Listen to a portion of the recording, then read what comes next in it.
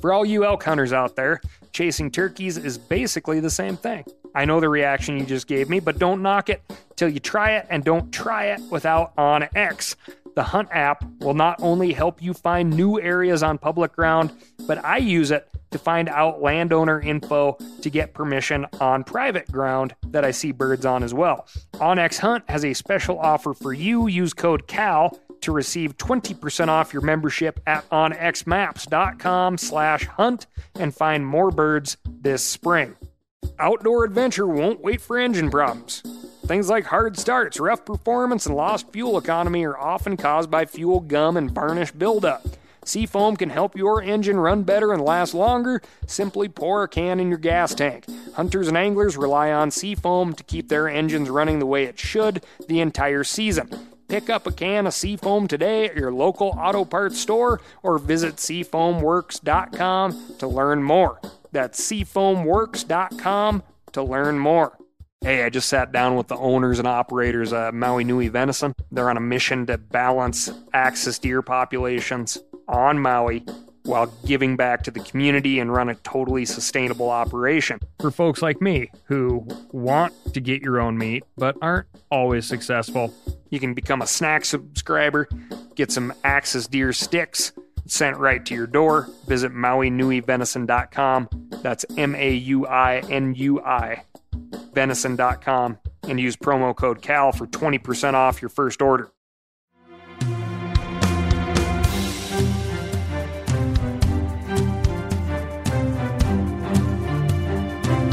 From MeatEater's World News Headquarters in Bozeman, Montana, this is Cal's Week in Review with Ryan Cal Callahan. Now, here's Cal.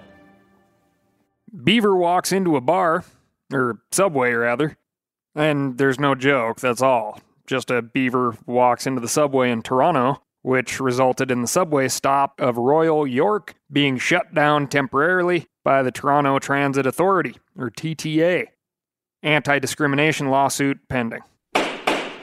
'Tis the season to find beavers in abnormal places. Adult beavers kick their young out of the dens in the spring to disperse to new locations with high water runoff associated with melting snow and rain. That's right. You can't blame this young beaver for hanging out in the Subway, but you can blame its parents. Years ago, while bird hunting a large piece of high, dry, block land management out in eastern Montana, I was shocked to find a beaver carcass laying underneath the tall sage right in amongst the prickly pear cactus. Miles from consistent water. Seemed wildly out of place and kind of conjured up the images of lone cowboys crawling through the high prairie, being beat down by the sun in search of water. Cool, clear water. Water would be nice. More recently, my girlfriend and I headed out on a mission to retrieve a supposed road-killed beaver near Three Forks, Montana, which on one hand I suppose you could call odd, but if you think about the history of beaver and the Three Forks of the Missouri, it's kind of fitting. We did not locate the beaver, but we did swing into the Sacagawea Inn because they have great poutine. That's right, French fries, gravy, cheese curds, just like they have in Canada. And you were starting to think this had nothing to do with Toronto. He is truly a master of his craft. Anyway, some very nice person or persons bought us dinner. Don't know who you are, but thank you. And to the rest of you, be on the lookout for beavers in strange places. Even if you can't put your hands on one, something good may come out of it. Happened to us anyway. This week, we've got listener emails, wildlife crime, and wisdom. But first, I'm going to tell you about my week. And my week, as well as this podcast, is sponsored by the amazing people at Steel Power Equipment. It does not matter if you're an urban flower box high-rise gardener or a wood-fueled boiler burner, Steel has something for you.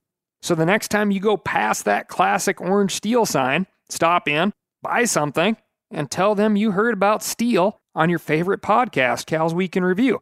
Then tell them what Cal's Week in Review is. It's a podcast, and they should listen to it. Everybody wins. You get a new friend out of it.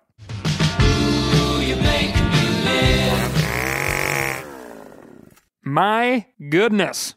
This is the 100th episode of Cal's Week in Review. He's a jolly good fellow.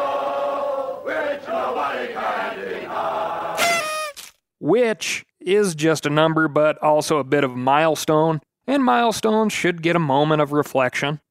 The average week in review is right in the neighborhood of about 3,400 words on paper, meaning that somewhere in the neighborhood of 340,000 words or several steamy paperback romance novels worth of words have been typed or penned over the course of 100 episodes.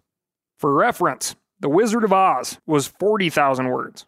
Legends of the Fall, the novel by Jim Harrison, which comes to mind as I look out my Montana window to early spring snowstorms, was only 82,524 words. 92 in the Shade by Tom McGuane, just a shade over 59,000 words. I'm not comparing myself to these writers, mind you. I'm just pointing out there is a living to be made doing a lot less. I'm comparing word count, not skill, so give me a break. Not that full of myself. We are going to depart from the regular format of Cal's Week in Review because it's the 100th episode. Then we'll get back to the fast, fun wildlife news on episode 101, I promise. Before we get to a couple of stories harvested from the Ask Cal email, I want to thank Phil the engineer, Corinne the producer, and Alex Tilney the writer, as well as Hayden Samek. Alex has been contributing to the podcast research and writing for a few weeks, but has recently, selfishly, chosen to take a break because of a newborn baby. News does not stop for reproduction, Alex. Congrats to you and Sarah, though. And again, thank you to the whole team for doing so much work. I appreciate you, and everybody who writes in the Ask Cal email does too. And I need to thank you folks too. Thank you to everyone who downloads this and subscribes and shares and writes into the Cal's Week in Review podcast, and those that have been tuning in to the Cal in the Field series. We've released grizzlies and rewards for rainbows in Idaho. This week we are traveling to Louisiana with Jared Serenier of Beyond the Levees and Captain Jerome Brewer to catch fish and hunt what the bayou has to offer while we look at the effects of saltwater intrusion and land loss. Check that out at the Meat Eater YouTube channel. Moving on to the Ask Cal email desk, or maybe we'll call it anecdotes, because it is the season, and it's a good reminder that it's not just a bunch of old folks in the woods. Will writes in, "We woke up at 4 a.m. and got all set up before light. We were set up with a strutter and 3 hens because I had watched a 3-pack of toms run a lone bird out of the field the night before. Over the next 45 minutes, 7 toms, 3 jakes, and 2 bearded hens with 7 or 8 other hens made their way out, gobbling, strutting, fighting, the whole show, but all out of range. We watched the birds do circles over the next couple of hours until my friend looks out the back window and says, 'Oh no, Tom, 60 yards. The silent bird had got right in on us on the wrong side of the blind. Had he kept on his original course, he would have fed out in front of us, but let's face it, these birds seldom do what we want them to. Instead, he walked right to 15 yards directly behind us, where we had no open windows in our ground blind, and made a left turn, showing no real interest in our fake friends we had laid out for him. I decided we needed to try and make a move, so I stood my son up and started slowly peeling a window open to maybe get a shot.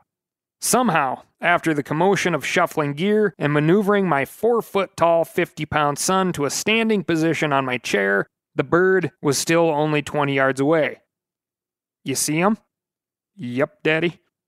Calmly and with the stealth of your normal, everyday, run-of-the-mill 6'3", 320-pound man, I eased the gun out the window, got right over my son's shoulder, and before I could ask, I felt him move the dot and the barrel over the bird and hold steady.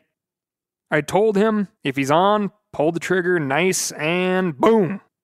I knew as soon as the gun went off what had happened. The pattern ripped through the mud and wheat low and right. I felt him jerk the trigger and peek as the tom ran out to 60 yards and did a slow circle to join the rest of the birds just 150 yards away. It was a great morning, and we came away with no bird. I've thought about it a couple days now, and I'm not disappointed at all. I would have thought I would have had some sort of disappointment if this happened on my son's first hunt, but I'm not, and I think it's because it was everything I wanted it to be. The morning lived up to our excitement from the night before. A bird would have been cool, but there's a huge part of me that wants my son to earn this stuff. When we started hunting birds in lower Michigan, we'd sometimes go days without seeing or hearing a bird, and we had to hunt hard. My son just watched more turkeys in one morning than I probably saw in my first 3 years of turkey hunting. It was great. I couldn't be happier with the morning. And sometimes new turkey hunters aren't that young. Matt writes in, imagine a place full of anti-hunters and anti-gun folks. Add on to that, no hunting on Sundays, no hunting for turkeys after 12 p.m., and limited public land. On this day, I brought my buddy Diddy, a first-time hunter, into the turkey woods. He was placed in an advantageous position, which is what you do with first-timers. 5 out of 6 times in this situation, the birds come to us from the other side of a 200-year-old rock wall. Diddy is facing the wall head-on at 12 o'clock. I'm facing the woods at his 9 o'clock position. Birds are gobbling in the dark, and I can tell Diddy is excited. I say, 2 rules, Diddy. Don't move and don't shoot until I say so. The sun crests the trees, and the birds are off the roost. The birds closest to us were not interested, and they followed some hens across the road and into some neighboring property. Diddy gets disappointed, and later told me he was thinking, why the hell did I get up with this guy? Been there. Eventually, I hear birds 200 to 300 yards away responding to soft yelps but not coming. So I start making a racket. Excited yelps, clucks, purrs, any sound I can get out of that diaphragm call. 5 minutes later, 2 toms come running around a dirt pile like Usain Bolt. Wings tucked back, heads pinned in our direction. A flat-out race to come and bang my $20 trio of decoys. They come to a screeching halt 20 feet from the rock wall and 30 feet from us. The bird on the left is a world record. The bird on the right is a stud as well. The Turks begin moving and are about to swap positions. Then they both rip out a gobble, and I see Diddy's butt leave the ground in surprise. As soon as his behind touches the earth, he touches off a shot without permission. The bird on the right flops, and the 6-bearded potential world record takes one last look at me before he decides it's time to boogie. I roll right, come up on one knee, click my safety off, and shoot before he reaches full throttle. Diddy is so fired up he hardly knows what's happened. I immediately tell him to put his gun on safe. Out of breath, he says, "Oh yeah, thank you. Good idea." 2 birds in the bag by 9 a.m. We took all the measurements on my bird and sent them in to SCI. Sure enough, new world record. It did not make the National Wild Turkey Federation world record because they include weight as a measure, and some of the southern birds are coming in over 35 pounds. I believe this bird was 24 to 26 pounds frozen. Even at live weight, he would not have beaten the NWTF records. I included this one because it's hard to take first-timers in the woods regardless of age. But maybe a 6-bearded world record turkey doesn't round the corner like Usain Bolt if you don't.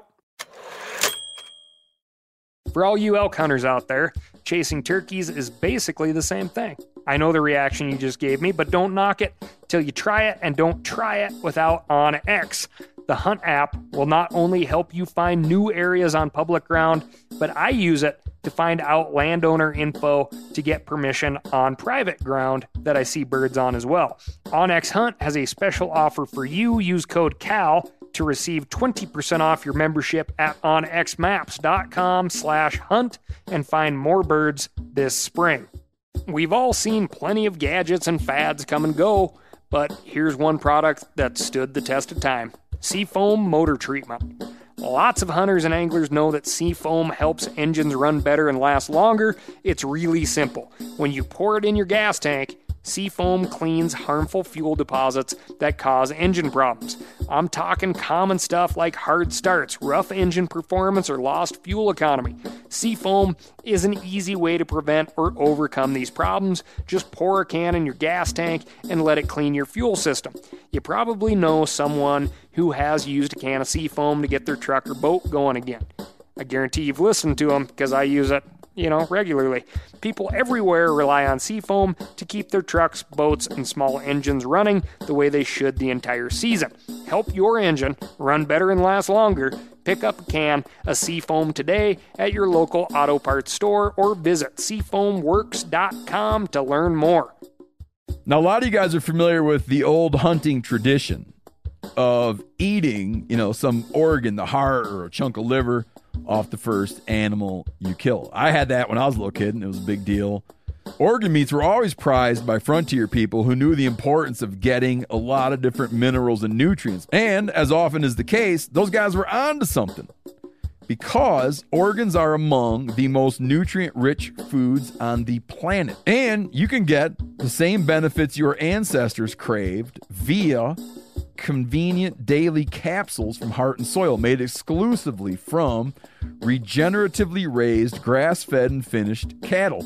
Heart and Soil's unique freeze-drying process means all those important nutrients are trapped in, ensuring you experience every one of the benefits of nature's superfood in a clean, convenient, taste-free capsule. Find out more at heartandsoil.co. And make sure to use code MeatEater for 10% off your purchase. That's heartandsoil.co. Use the code MeatEater. Next up, throw a little news at you. The crime desk. Because we cover this beat often, and it is a good reminder that we want justice, which is a punishment that fits the crime.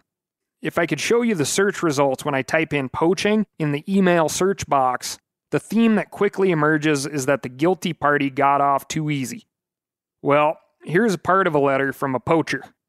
All the context I'll give you is this. This is a first-time offender, first-time lawbreaker, who, owning up to his crime, pled guilty as opposed to putting up a fight in court, and probably didn't quite realize what he was pleading guilty to or all that was involved.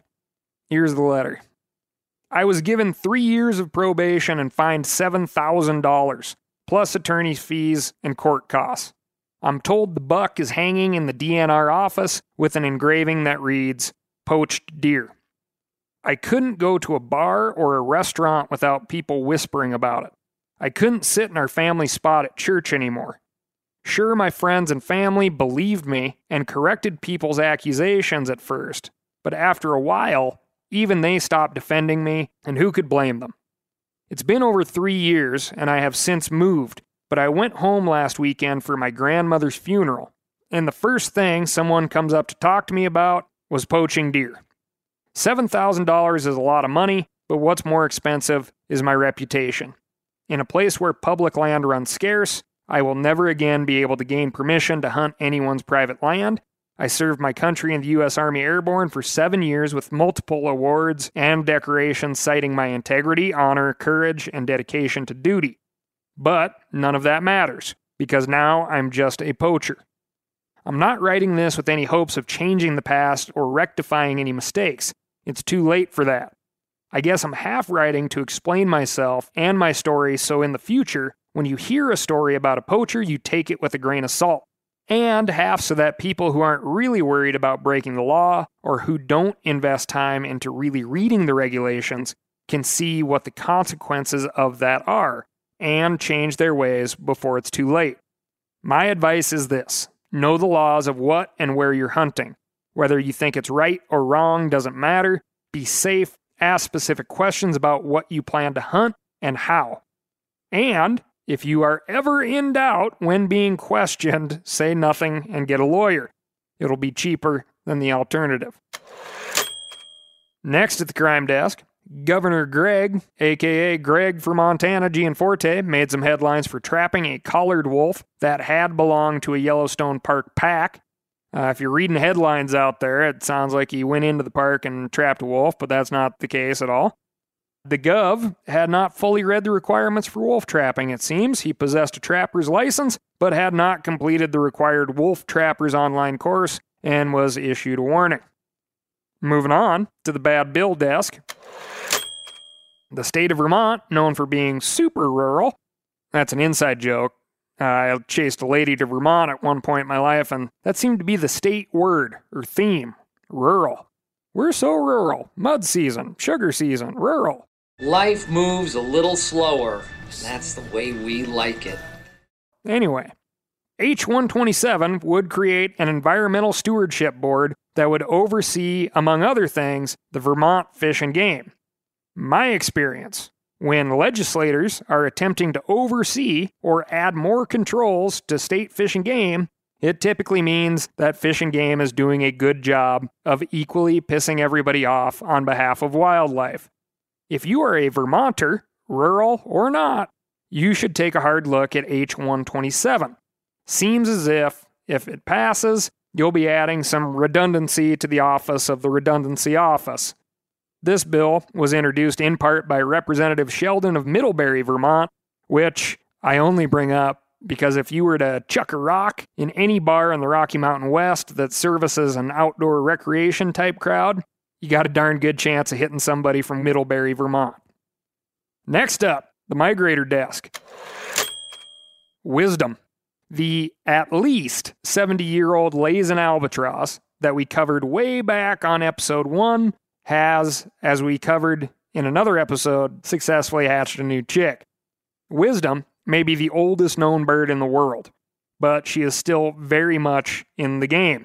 In February on Midway Atoll, located at the far northern end of the Hawaiian archipelago, she hatched yet another chick, believed to be her 36th. Albatross mate for life, as a general rule, but Wisdom isn't a death do us part type, and truthfully, the animals that are an exception, not the rule. And think about that. We say a lot of animals mate for life, but, life is like the life of a partner. Anyway, Wisdom's current egg-rearing partner has been meeting her on Midway and co-tending the nest since 2012. Albatross will take turns alternately tending the nest and flying sometimes up to 1,000 miles in a single day to collect food. The first albatross was banded in this very same spot back in 1936, and since then, over 275,000 albatross have been banded, giving scientists a gargantuan amount of data over the years. But Wisdom is special, because with her longevity has come, wisdom. Or an ability to adapt to a world, an ocean that is much different than it was when she was a chick. Shipping traffic, plastics, ghost fishing gear. She somehow avoids it all, including an earthquake-driven tsunami that killed 2,000 adult and juvenile Laysan and black-footed albatross. She even managed to help her chick survive somehow. The U.S. Geological Survey, the agency that oversees worldwide migratory bird banding, has banded well over 64 million birds altogether. They've outfitted Wisdom with a total of 6 bands over the years. She's not wearing 6 bands all at once. This mark and recapture study has helped us understand the connection between breeding and nesting grounds, why events and regulations in Alaska, the Yukon, Canada, as well as Texas and Mexico affect regulations in Montana, Iowa, Arkansas, etc.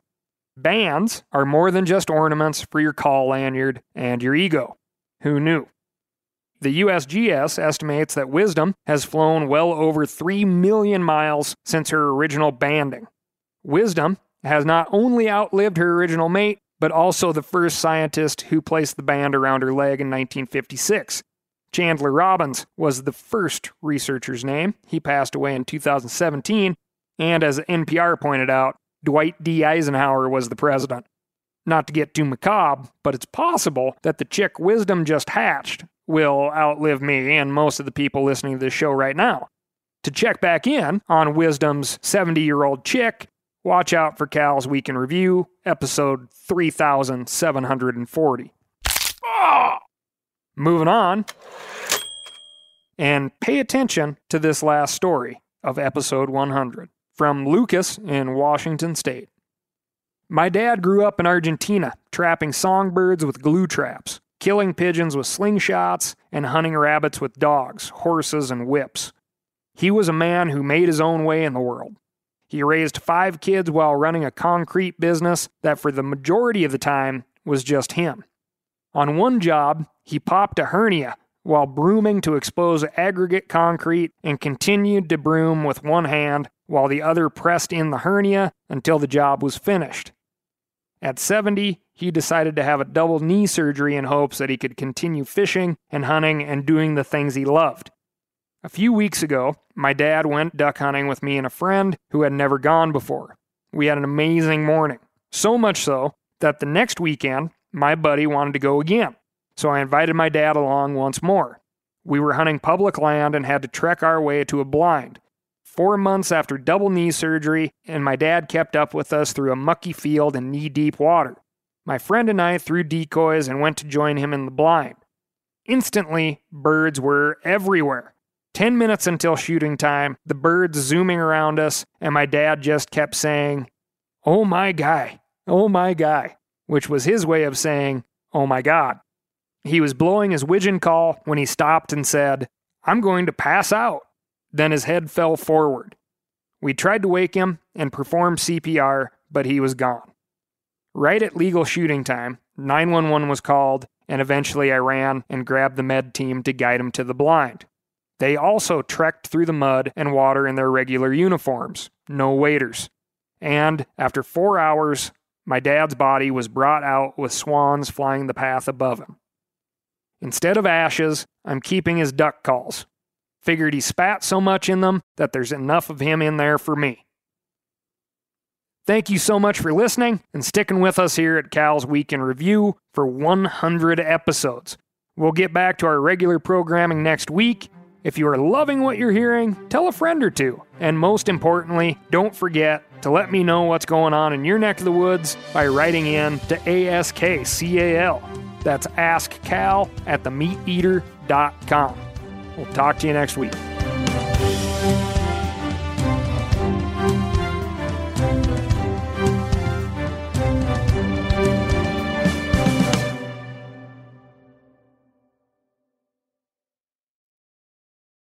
Outdoor adventure won't wait for engine problems. Things like hard starts, rough performance, and lost fuel economy are often caused by fuel gum and varnish buildup. Seafoam can help your engine run better and last longer. Simply pour a can in your gas tank. Hunters and anglers rely on Seafoam to keep their engines running the way it should the entire season. Pick up a can of Seafoam today at your local auto parts store or visit seafoamworks.com to learn more. That's seafoamworks.com to learn more. Hey, I just sat down with the owners and operators of Maui Nui Venison. They're on a mission to balance axis deer populations on Maui while giving back to the community and run a totally sustainable operation. For folks like me who want to get your own meat but aren't always successful, you can become a snack subscriber, get some axis deer sticks sent right to your door. Visit MauiNuiVenison.com. That's MAUINUI venison.com and use promo code CAL for 20% off your first order.